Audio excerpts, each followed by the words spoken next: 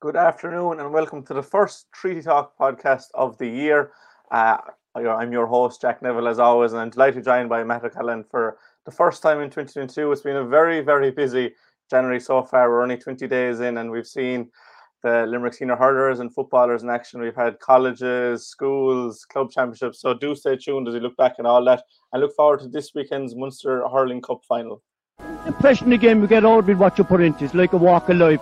If you're good enough, go out and get it, no more about it. But not so much control in the centre of the field from Kilkenny as Richie Bennett sends it high and over the bar. Your mother sends you down to the shop for a pound's worth of goods and she gives you 50 pence. You can't get the pound's worth of goods, can you?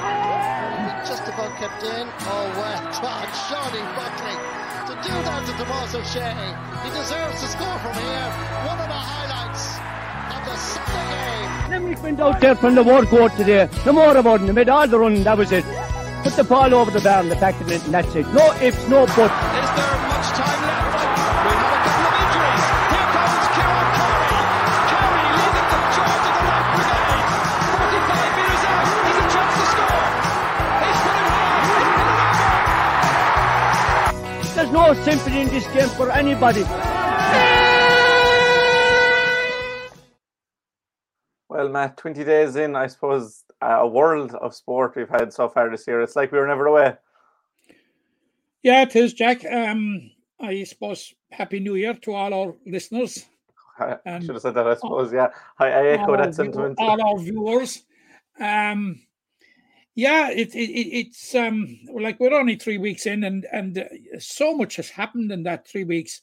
Despite the restrictions and despite the lockdown and semi-lockdown or whatever you like to call it. But thankfully, there's good news coming up, possibly later today, I understand, in that front.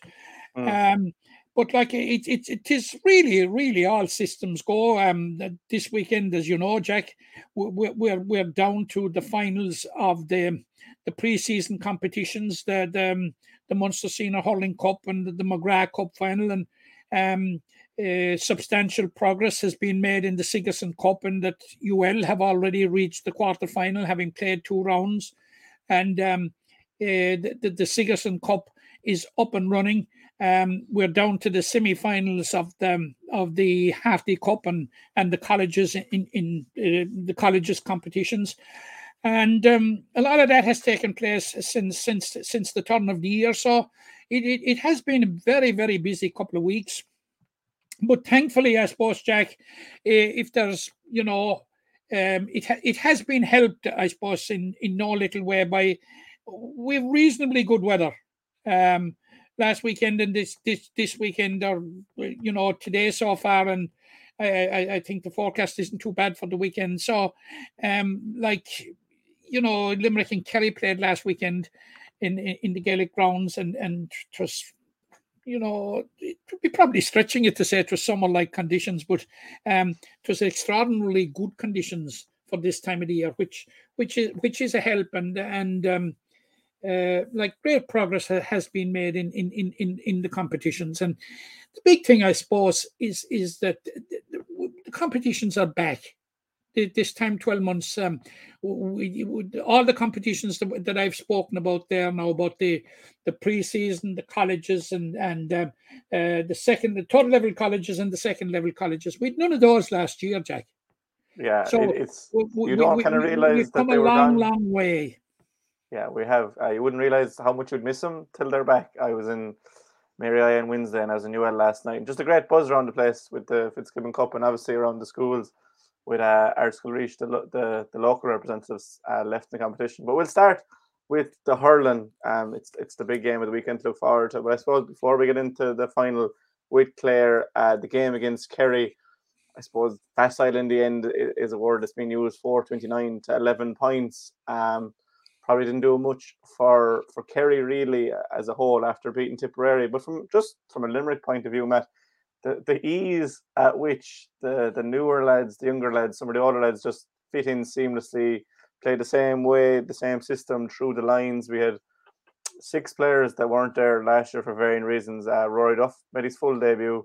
Adam English and Patrick Donovan were both teenagers. Both came off the bench for their debut. Paddy O'Loughlin and Oisin O'Reilly were back in a green jersey, and so was Dave McCarthy. And it's hard to imagine that you'd put up 429 with Barry Nash, the only member of last year's All-Ireland winning team, to start. But that's exactly what Limerick did.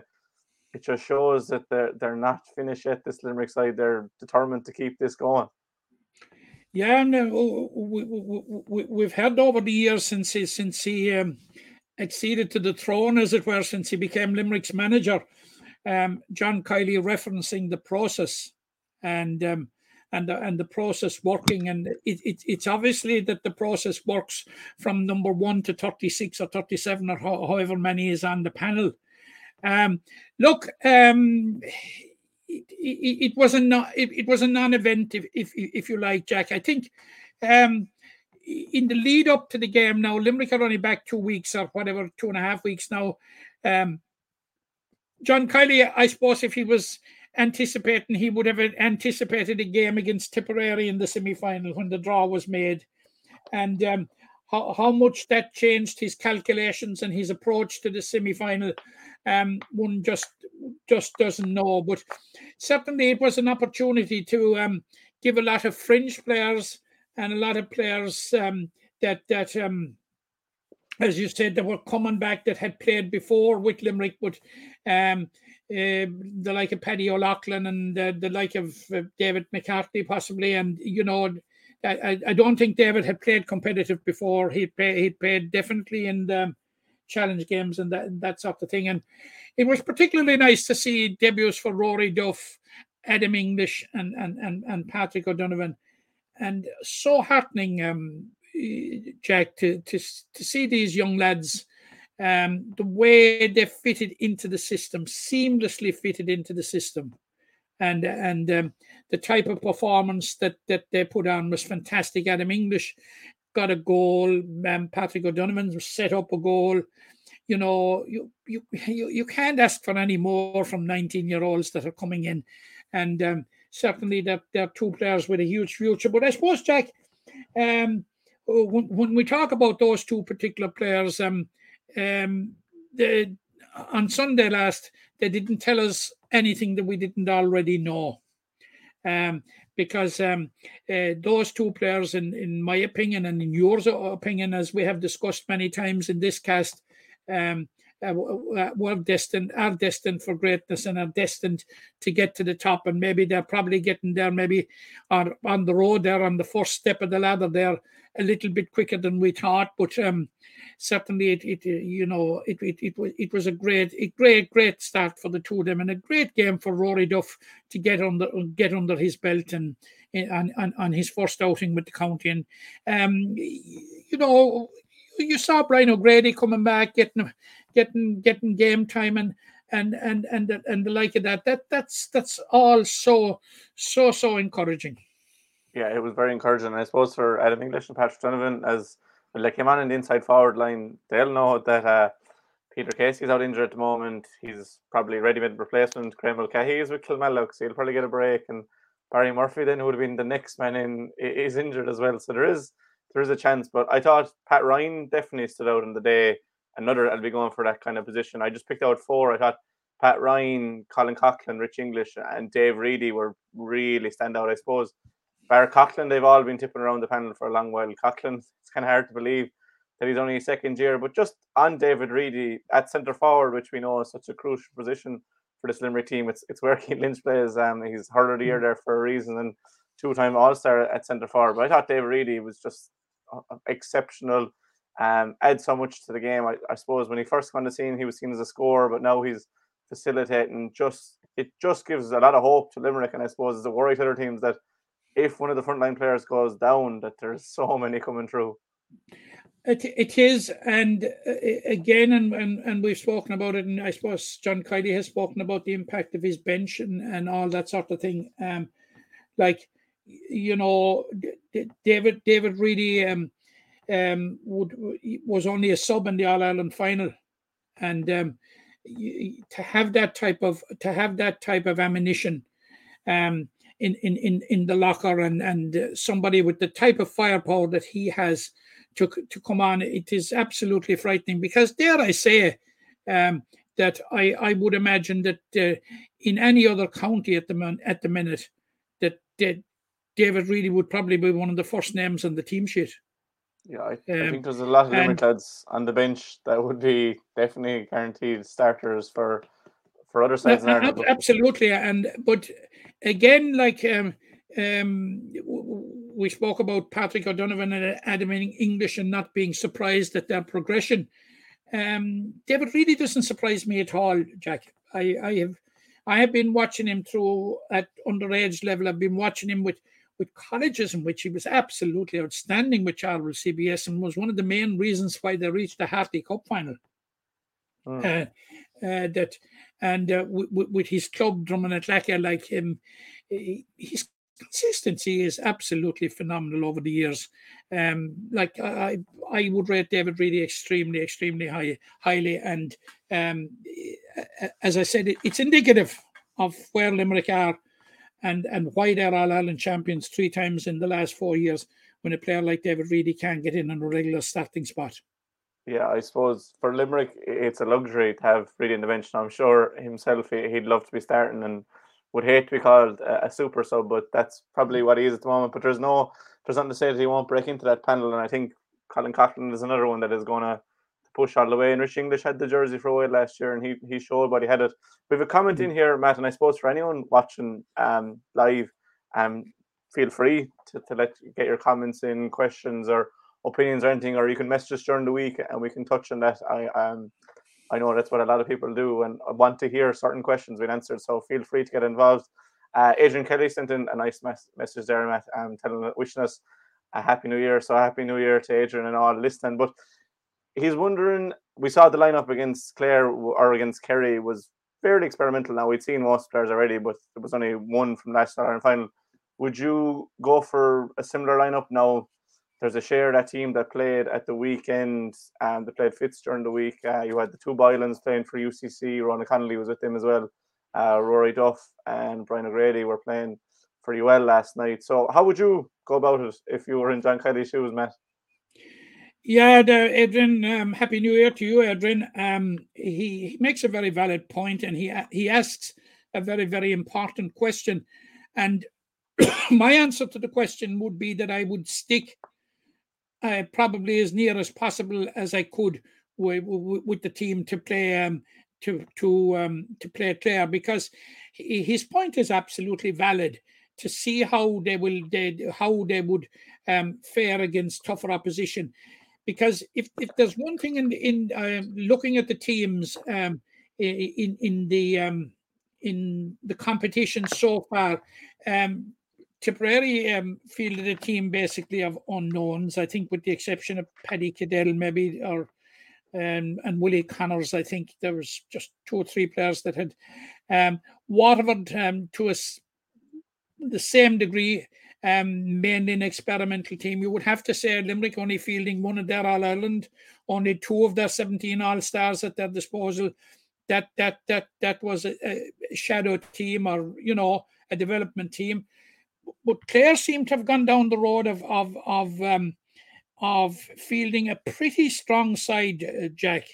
And now, how strong are Clare without Tony Kelly is another question, because Tony Kelly is not involved due to injury, unfortunately.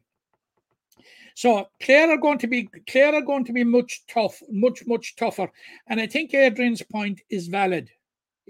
Because we can wax lyrical all day about the performance and scoring 429 against Cavan or against Kerry, but really the litmus test of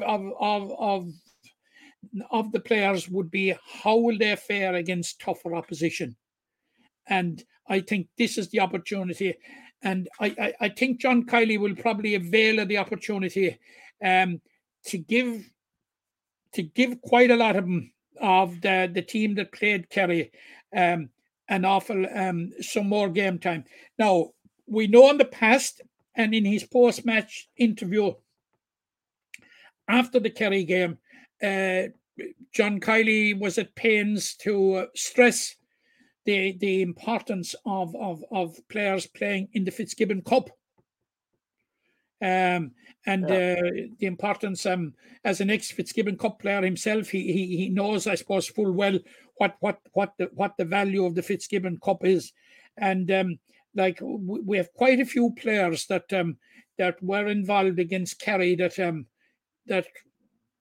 are involved with their team, with their college teams, like Ronan Connolly and Conor Boylan and Jerome Boylan. They're all starters with UCC. So whether we expect to see those out or whether they will get further game time, I don't know.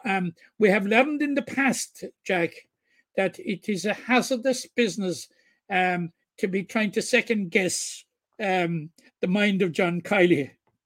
Yeah, it's hazardous enough, and he's very rarely, if ever, he's been wrong. So it is interesting. That's what that point I was going to add. But whatever decision John Kiely will make, Jack, I've said it many times in this podcast, it'll be the right one. Yeah, it'll be interesting to see, do we get in the All-Ireland contingent to make way for those playing Fitz, or will the lads playing Fitz be playing again? I know Brian O'Grady was taken off after about 35 minutes last night. Roy Duff, when he came on at half-time. Conor Boylan, I'm fairly sure, came off the other day. Jerome Boylan stayed on the whole game, so he's played a full game. But it'll be interesting to see, but I'm sure these are all high-level athletes, Matt. They're well able for 2 games in a week. But I suppose on Clare, it's probably been a while since they won a bit of silverware. You'd imagine it's a bigger game for them just to kind of maybe try and get one over Limerick. But we have Cusack Park is a hard place to go, as Limerick learned in the last few years. That we drew there in 19, but the loss in 18 will still ring heavy in the mind, I think, for some of these Limerick players. And it'll be an intriguing game. You're right. There's no doubt about it. It rankles, and you know, a subplot to this whole game on Sunday, Jack, is that it's the first of 3 games between Clare and Limerick, all in Ennis. Yeah. You know, we travelled there in the league and we travelled there in the championship. So how much will Limerick want to put down a marker? And how much games are going to be played, let's say, with bigger fish to fry down the road. Yeah. In harping back to Adrian's question, I honestly think that John Kiely will go with something like more of the same. Yeah, and I think John Kiely's maybe mantra has been that once a fella gets a jersey, it's his to lose, essentially. And no one deserves to lose the jersey after last Sunday's performance. But it's good to have a final to look forward to, that these lads will know what it's like to play a senior final so far, because it has been very tried and trusted when we have got to the latter stages of that Ireland Championships and even the Munster Championship. There's probably 18 or 19 players that are used very regularly in those games. But we have the league to come up anyway in a fortnight's time after the game, Wexford first in Wexford. So we'll have plenty of time to talk about that, Matt. We won't dwell too much on the game, but I won't. Jack, your point about Clare requiring silverware is very, very valid, because it's not too long ago when we would have given our right hand to win the Waterford Crystal Trophy, as it was known then, and we won it one night in Mallow. We beat Cork, and there was a great who-shall about it. And to such a big trophy, you'd need a wagon to bring it home. But you know, it was a landmark for Limerick to pick up senior silverware. So there will be that element of importance to it, and you're right when you're talking about the importance of it to Clare. It's far more important to Clare than it is to Limerick on Sunday. Make no mistake whatsoever about it, Jack. Yeah, I suppose just to try and get one over Limerick. I think that's what every team is looking to do, is to try and get one over on Limerick. And I suppose teams would have been hopeful that maybe Kerry could have caused another shock and put some doubt into the mind of the Limerick contingent, but they brought back down to earth fairly quickly. Adrian's after playing there, so I'll read that before we go on. I'll try and get this off here. I'd agree and go similar team if at all possible. Be good for these lads to get experience of playing in Cusack Park in front of a decent sized crowd as well. He's very right there, Adrian. I suppose the only thing is that there's only 5,000 allowed into the game, sold out within 55 minutes, which is fair going for a game in early. I'm just wondering, Jack. In that context, I think I was listening to the Taoiseach there earlier on, and was it on the news or something, saying that some of these restrictions might be lifted with immediate effect. That is the hope. Were that to happen, it would mean that there would be a bigger crowd there. But the other side of the coin is, if it's restricted to 5,000 like it was in Limerick, Cusack Park is far more compact than the Gaelic grounds. Yeah. So, there will be the sense of a big crowd there.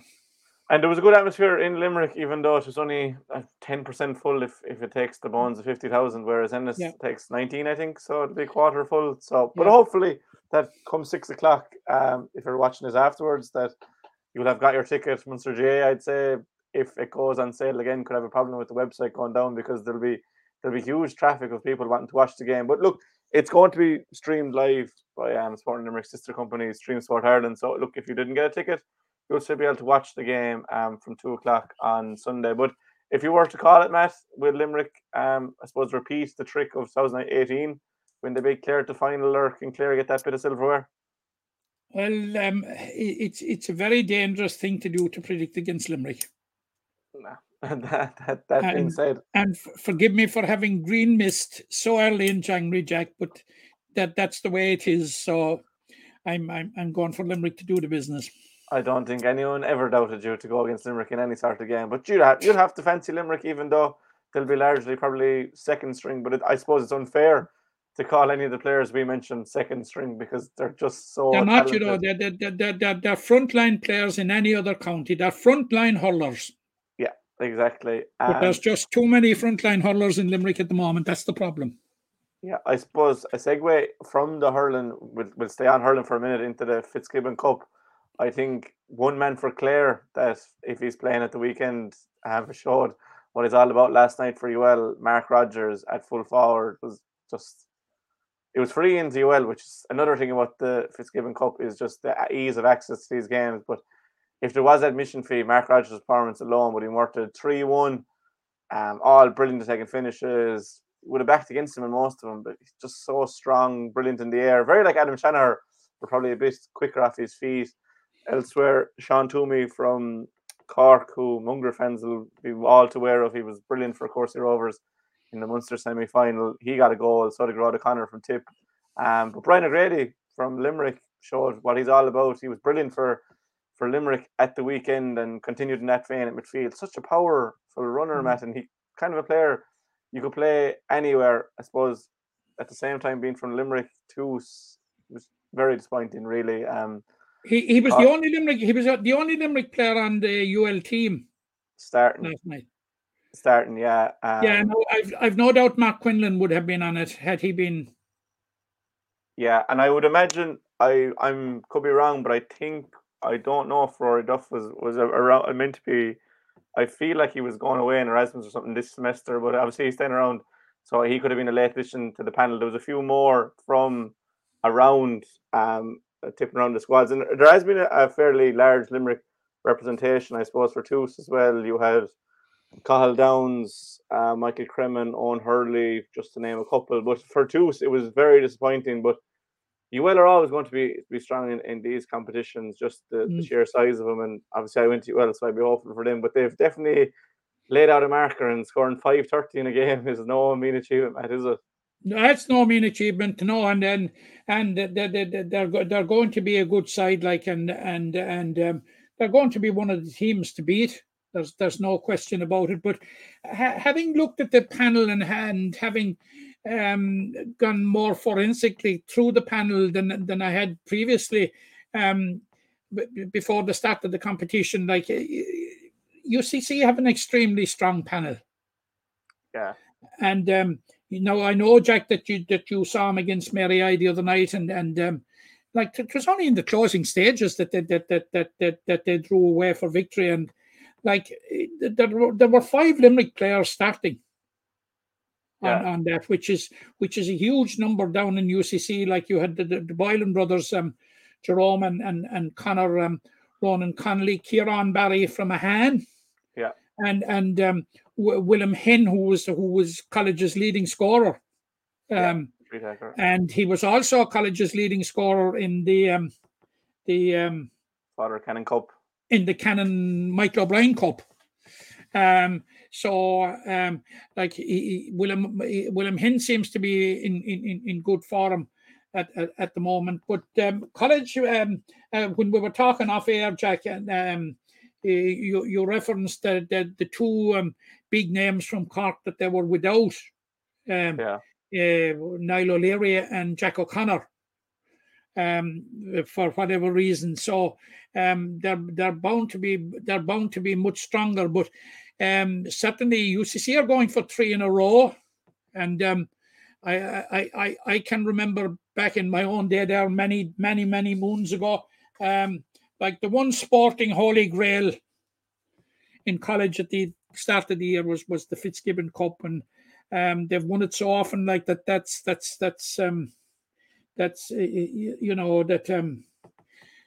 it bears that out, and I suppose they've won it on a number of occasions, maybe when they mightn't be even the best team in it, but tradition took them over the line. But they play UCD now in the next round, so that'll be interesting. Yeah, it'll be very interesting for Mary in the next round. They travel to NUIG. Obviously, they'll be against a very familiar face in the form of Keane Lynch, who was probably the difference for NUIG in beating UCD. A very close game that was streamed live. Obviously, Lynch helped Galway to the league title last week, but from what I saw from Mary, they definitely had the capabilities to beat UCC on the day. There was probably some erratic shooting. Quite early in the game, we'll say it was 10-all at half time. Very hard to pick between the sides. Shane Barrett got a brilliant goal for UCC straight after the half, worked from the throw in, and UCC probably got 4 or 5 ahead, and Mary probably panicked a small bit, and Jamie Wall in his interview afterwards said as much, and he thinks the winner is going to come from that group. And what I saw at the time, I was thinking that Mary could definitely beat NUIG. Now they need to do that to keep their hopes alive, but there's some fantastic hurlers in the team. From a Limerick point of view, Jason Gallan was playing between wing forward and full forward. He scored 2 from play and hit over a sideline that I'd say if he was on his own 21, it went over. It was an unbelievable sideline, but Jason was brilliant. Jim Ryan at centre back, who we might see for Clare at the weekend, was brilliant. Colin O'Brien from Cork is a huge man, a brilliant player. They've so many talents, Mary, and obviously in Jamie Waldev, an expert in competition. So I wouldn't rule them out against Galway, but it's been a fascinating competition so far. It's a fascinating competition, and it just tells you, Jack, about the randomness of the draw. Like when you have UCD, UCC, Mary and NUIG all pitted in. What is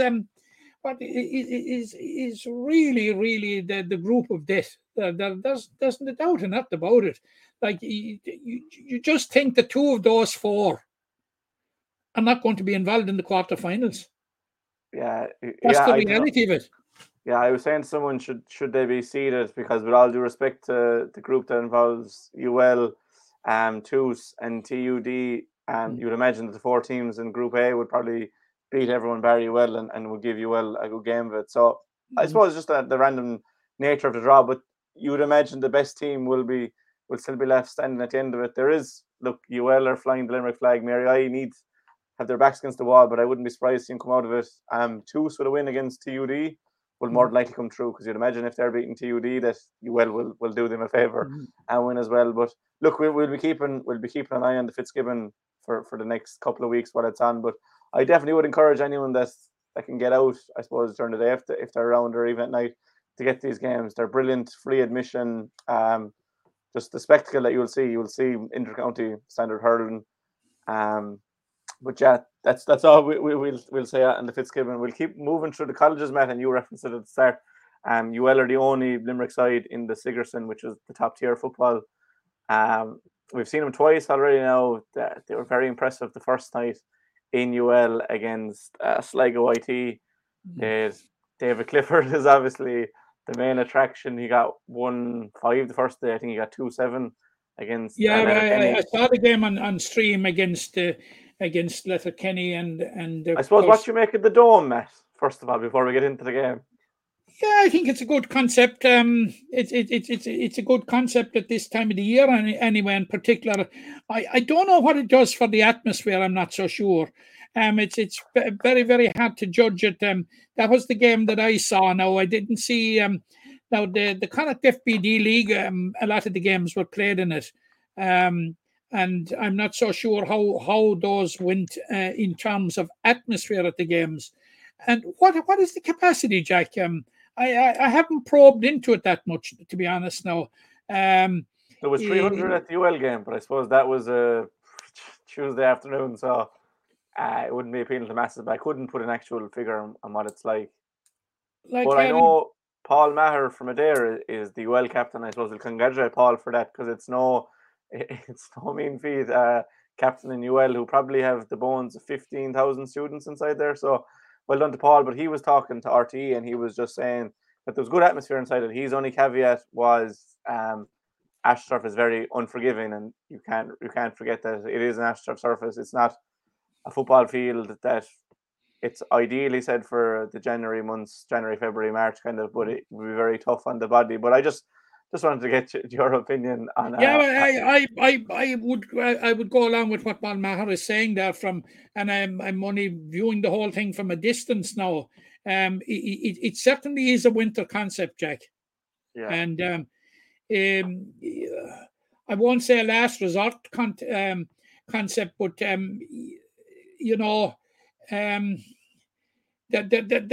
there's nothing like playing games in the open pitches, and I know it removes the weather factor. Yeah, it removes the idea of a game of two halves. In that the wind isn't a factor. It removes all variables essentially. It does. So it's artificial turf. It's artificial conditions. So sometimes could you get an artificial result? I don't know. Yeah. See, there's huge scores being scored. UL kicked 2-23.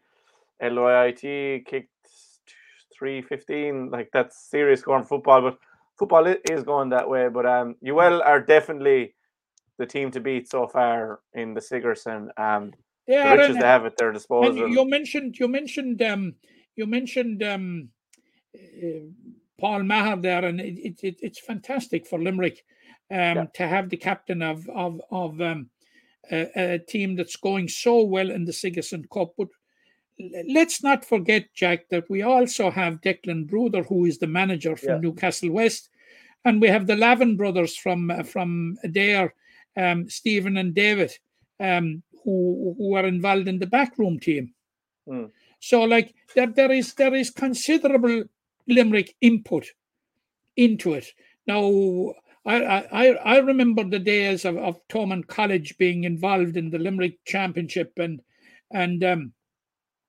they won the Limerick Championship and won the All Ireland, and I think there was just one single Limerick player on the squad. Was only a sub, and there was every kind of resentment to it at the time back in the day, but there's serious Limerick input into this competition, into this particular UL team. When you have the three lads in the backroom team, you have Paul Maher there as manager, and I think isn't Ronan McGilligan from Mungret involved as well. Yeah, and John Hayes from St. And John Hayes of St. Kills. Injured at the moment, I think.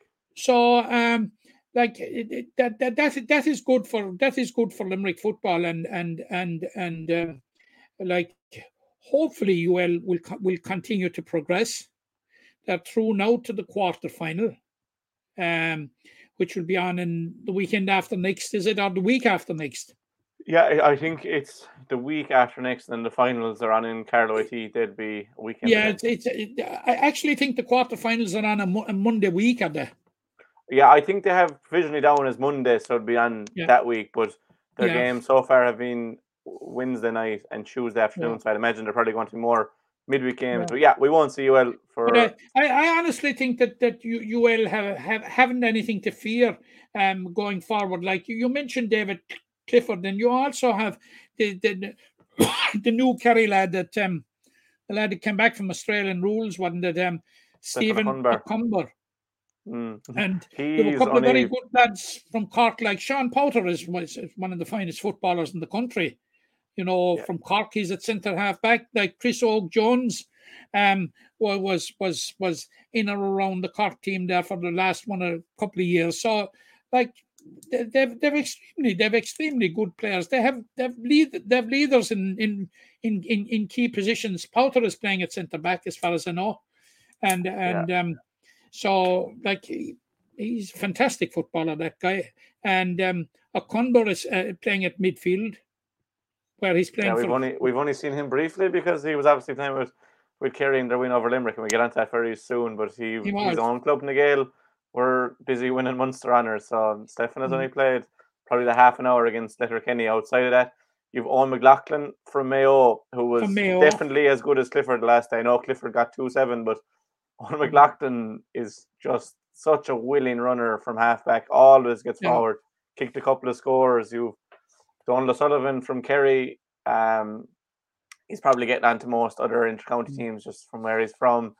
Emmett Mahan from Clare the first night was exceptional. He's from Kildysor. He kicked 5 points. They just have class all over the field.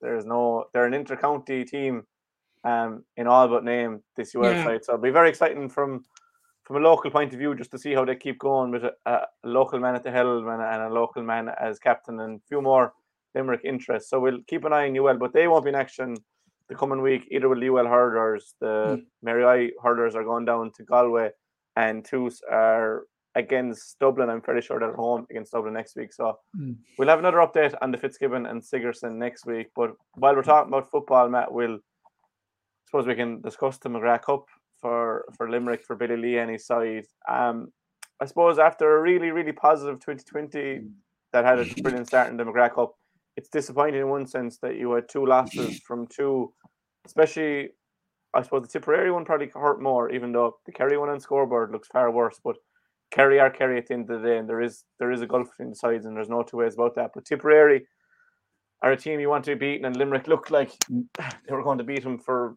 70 minutes of the game, but for want of a better word, throw it away in the end will be disappointing for Billy Lee. But there was some positive signs from the McGrath Cup. What would you take from it?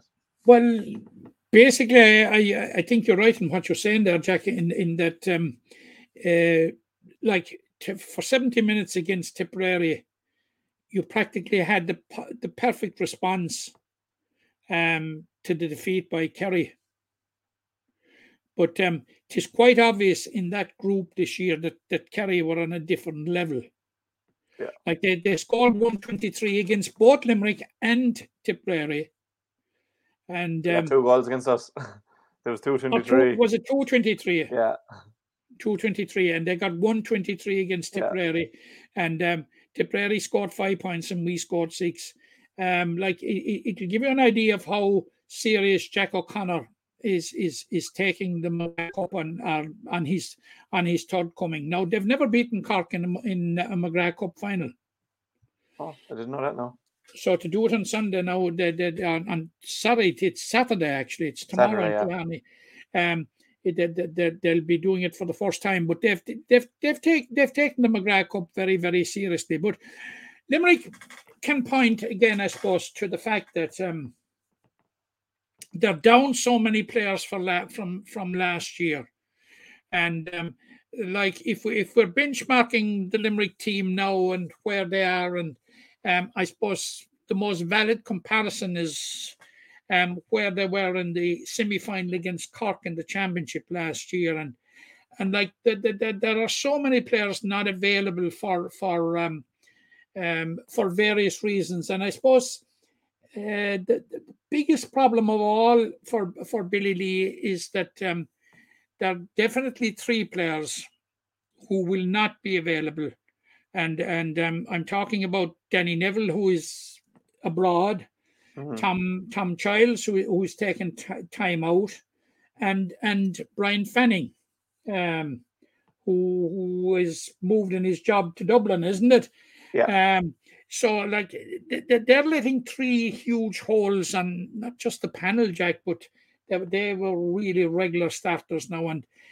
And fullback is a very hard position to fill, Jack. And we really discovered on a fine fullback in Brian Fanning. Yeah, we kind of had nearly agreed that he was Limerick's Player of the Year last year. Absolutely, and Brian has been around the panel and been in different positions with Limerick footballers, but he certainly made the number 3 jersey his own, and he solved a major problem for Limerick. So that is going to leave a gaping hole at the back for Limerick. Now, obviously, the defeat to Kerry was disappointing. I suppose you wouldn't have expected to beat Kerry, particularly in Tralee. But if you were to maintain the progress of last year, you would certainly have expected a closer result. Now, the 3 players that I mentioned weren't the only 3 players that were missing. The frontline players like Ian Corbett didn't take part in the McGrath Cup, and we know what he brings to the table. Yeah. So he was a huge loss. And like the perfect response in terms of preparation for the league would have been a victory over Tipperary. And like for 70 minutes, it was on. And then in that injury time when the guy Kennedy was kicked over 2 points, to see it robbed from him was very, very disappointing. So Billy has quite a bit of work to do ahead of Sunday week now, believe it or not, Jack. Yeah, it's coming around very quickly, isn't it? I think it's Saturday week, actually. I think the Longford game is on Saturday. I'll just check there. I know we'll be talking about it next week. But it's a huge game. It's a huge game because it is 7 games. It is a marathon, but by God, Jack, to survive in Division 3, you've got to be winning your home games at least. And Longford, I suppose, would be no disrespect to Longford, would probably be a team that Limerick would target as being a team that they could beat and possibly get the league campaign off to the ideal start. So Billy has quite a bit of work to do, and in since the game against Tipperary, but I've no doubt he'll knuckle down to it, and himself and his management team will have their best foot forward when Longford arrive in town. I think it's Saturday week, Jack.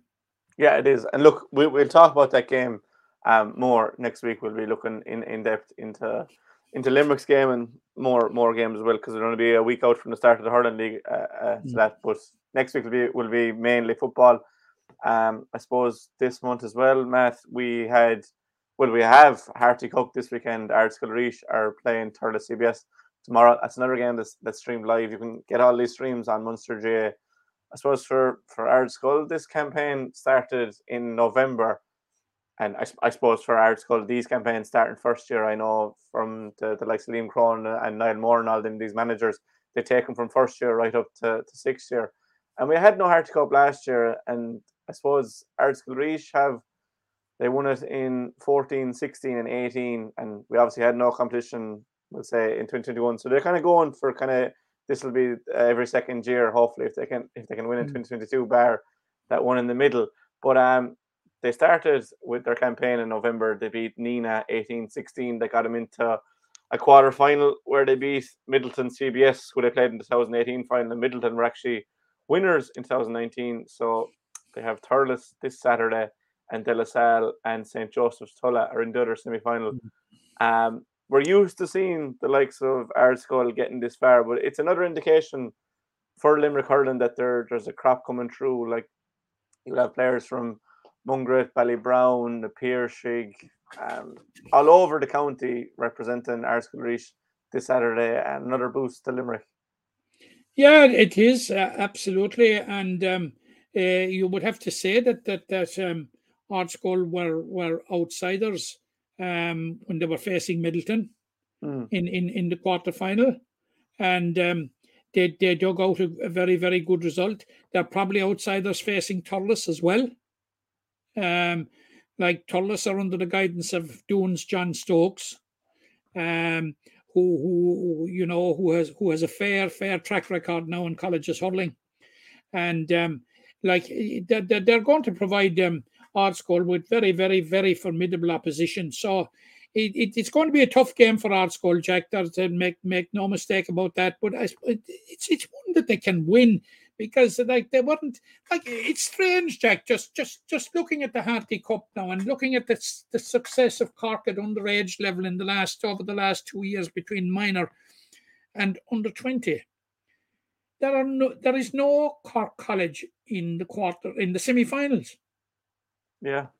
It's Clare against Tipperary in one, and it's Waterford against Clare in the other. Which is unusual. The CBCs of this world, the Middleton CBS, St. Coleman's College, they're all gone. Yeah, I suppose the big shock was St. Joseph's, that they beat CBC, who had got to 2 finals in a row, if not 3 finals in a row, and haven't made the breakthrough. And it's St. Joseph's Tulla and their first semi-final, if I'm right. So it's nice to see that the smaller schools, or with the schools with the less tradition, getting to these latter stages. I suppose it's not too long ago that Ardscoil Laois were making their first breakthrough and are one of the powerhouses in it now. So it's good to see that. I suppose I was mentioning clubs there a while ago. I suppose a special mention to Oisin O'Farrell from St. Senan's. He plays his hurling with a Skeeton. So best luck to Oisin. I don't know if we've ever had a player from our club play Harty Cup, so it's brilliant to see. So we wish them all the best luck. We'd love to see a Limerick school in the final. But I suppose this is all about promoting hurling in schools, lads doing hurling from a young age, and getting to play with players from different clubs and different areas, which they will be doing down the line with their inter-county side. So the best of luck to Ardscoil Laois. That's Saturday at 1:00. Also, this now, the actual we'll have a Limerick interest in the St. Joseph's Tulla and De La Salle game, as well as in that the man in the middle is none other than Eamon Stapleton of Doon. Oh yes, of course. So we wish Eamon the best of luck in the game. He's doing a lot of college games. Yeah, and I suppose we'll learn about referees. I suppose Jonathan Hayes was called up to the national panel since we last spoke to you. Jonathan is a brilliant referee and lovely fella outside the field. But on the field, he's a brilliant referee, and it's the recognition he deserves, because he's been at that high level now for a good few years. So the best of luck to him, and we'll be seeing him in bigger games down the line. But Jack, from the very, very beginning, and I think we probably have mentioned it in this cast in the past, that I was of the opinion that Jonathan Hayes was destined for the top as a referee. I think he is a top class official, absolutely top class, first class. Yeah, and to be fair to Jonathan, it's very rare that I've gone to a game in the Gaelic grounds he wasn't there in one way or another. And I'd say he probably watched a lot of games as well and learns from other referees as well. And you can really see it in his performances. And look, at the end of the day, you can't have a game without a ref. So the better refs we have, the better the games we'll have, most likely. We've also had the club championships this month, Matt, and I suppose we won't dwell on them because we'll be looking towards 2022 more so today. But it was disappointing for Limerick, to say the least. We had Kilmallock lost out heavily to Ballygunner. A Ballygunner side that, losing to Ballygunner is it's not. I suppose it's not like it's disheartening, definitely disheartening. But Ballygunner are very, very borderline to a county team. They're exceptional. And Kilmallock didn't show up in the day. We can start with that one. Kilmallock weren't at the races and still only lost by 12 points against probably the best team in Ireland. Now they'll play Slaughtneil, and if they win that, they'll have either St. Thomas's or Ballyhale. But for a Kilmallock point of view, will be very disappointing to have lost in the manner they lost. But overall, very good year for them. Very good year for Kilmallock, I suppose, and I think Tony Considine referenced it in his post-match interview that had you offered them what they achieved last May, that they'd probably have bitten the hand off you. And But Kilmallock will be very, very disappointed. They'll be disappointed with their performance, Jack. And it was their fourth final appearance, and it was a new experience for them to lose a final. Yeah, because they had won the previous three. So they had a decent record in finals. And by coincidence, Jack, in the three previous finals, by my recollection, they went in as outsiders. So going in as outsiders against Ballygunner was not a new place for Kilmallock to be in. So they'll be extremely disappointed with it and with the performance, and definitely it's something that we can say with absolute certainty is that Kilmallock did not show up on the day. Now that can be a cliche, but it is absolutely totally irrelevant in this case. Kilmallock it was a no-show performance. Now they started very brightly. Yeah. They had a couple of points on the board scarcely before within 2 minutes of the restart. But unfortunately, that was the highlight of the game for Kilmallock. That was as good as it got for Kilmallock. It was certainly as good as it got for Kilmallock, and it was downhill after that, unfortunately. And certainly, it was a most disappointing day, and I suppose by extension, a disappointing day for Limerick hurling. It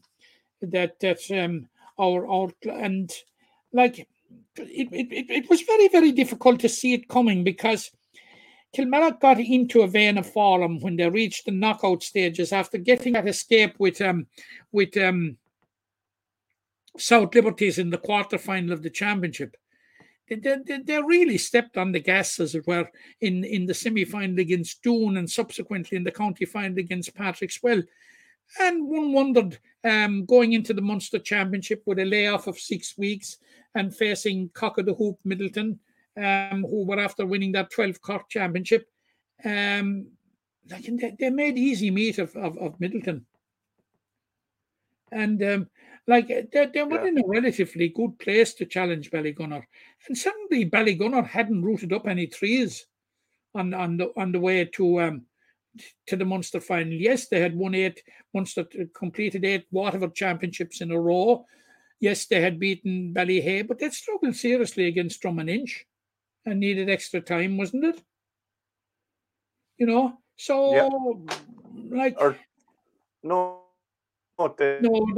and Inch was not Drum and Inch. Lockmore Castleiney. Lockmore Castleiney. Sorry. Yeah. So yeah, it was very, very hard to see. It was very, very hard to see it coming. I was just saying it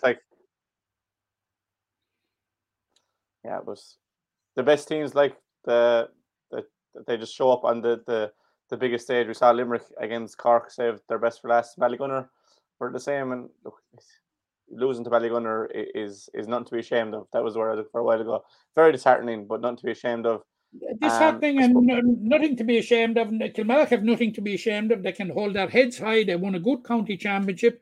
They won an unexpected county championship, and they'll be the first to admit that themselves. And they don't become a bad team overnight. And certainly things didn't go their way on the day.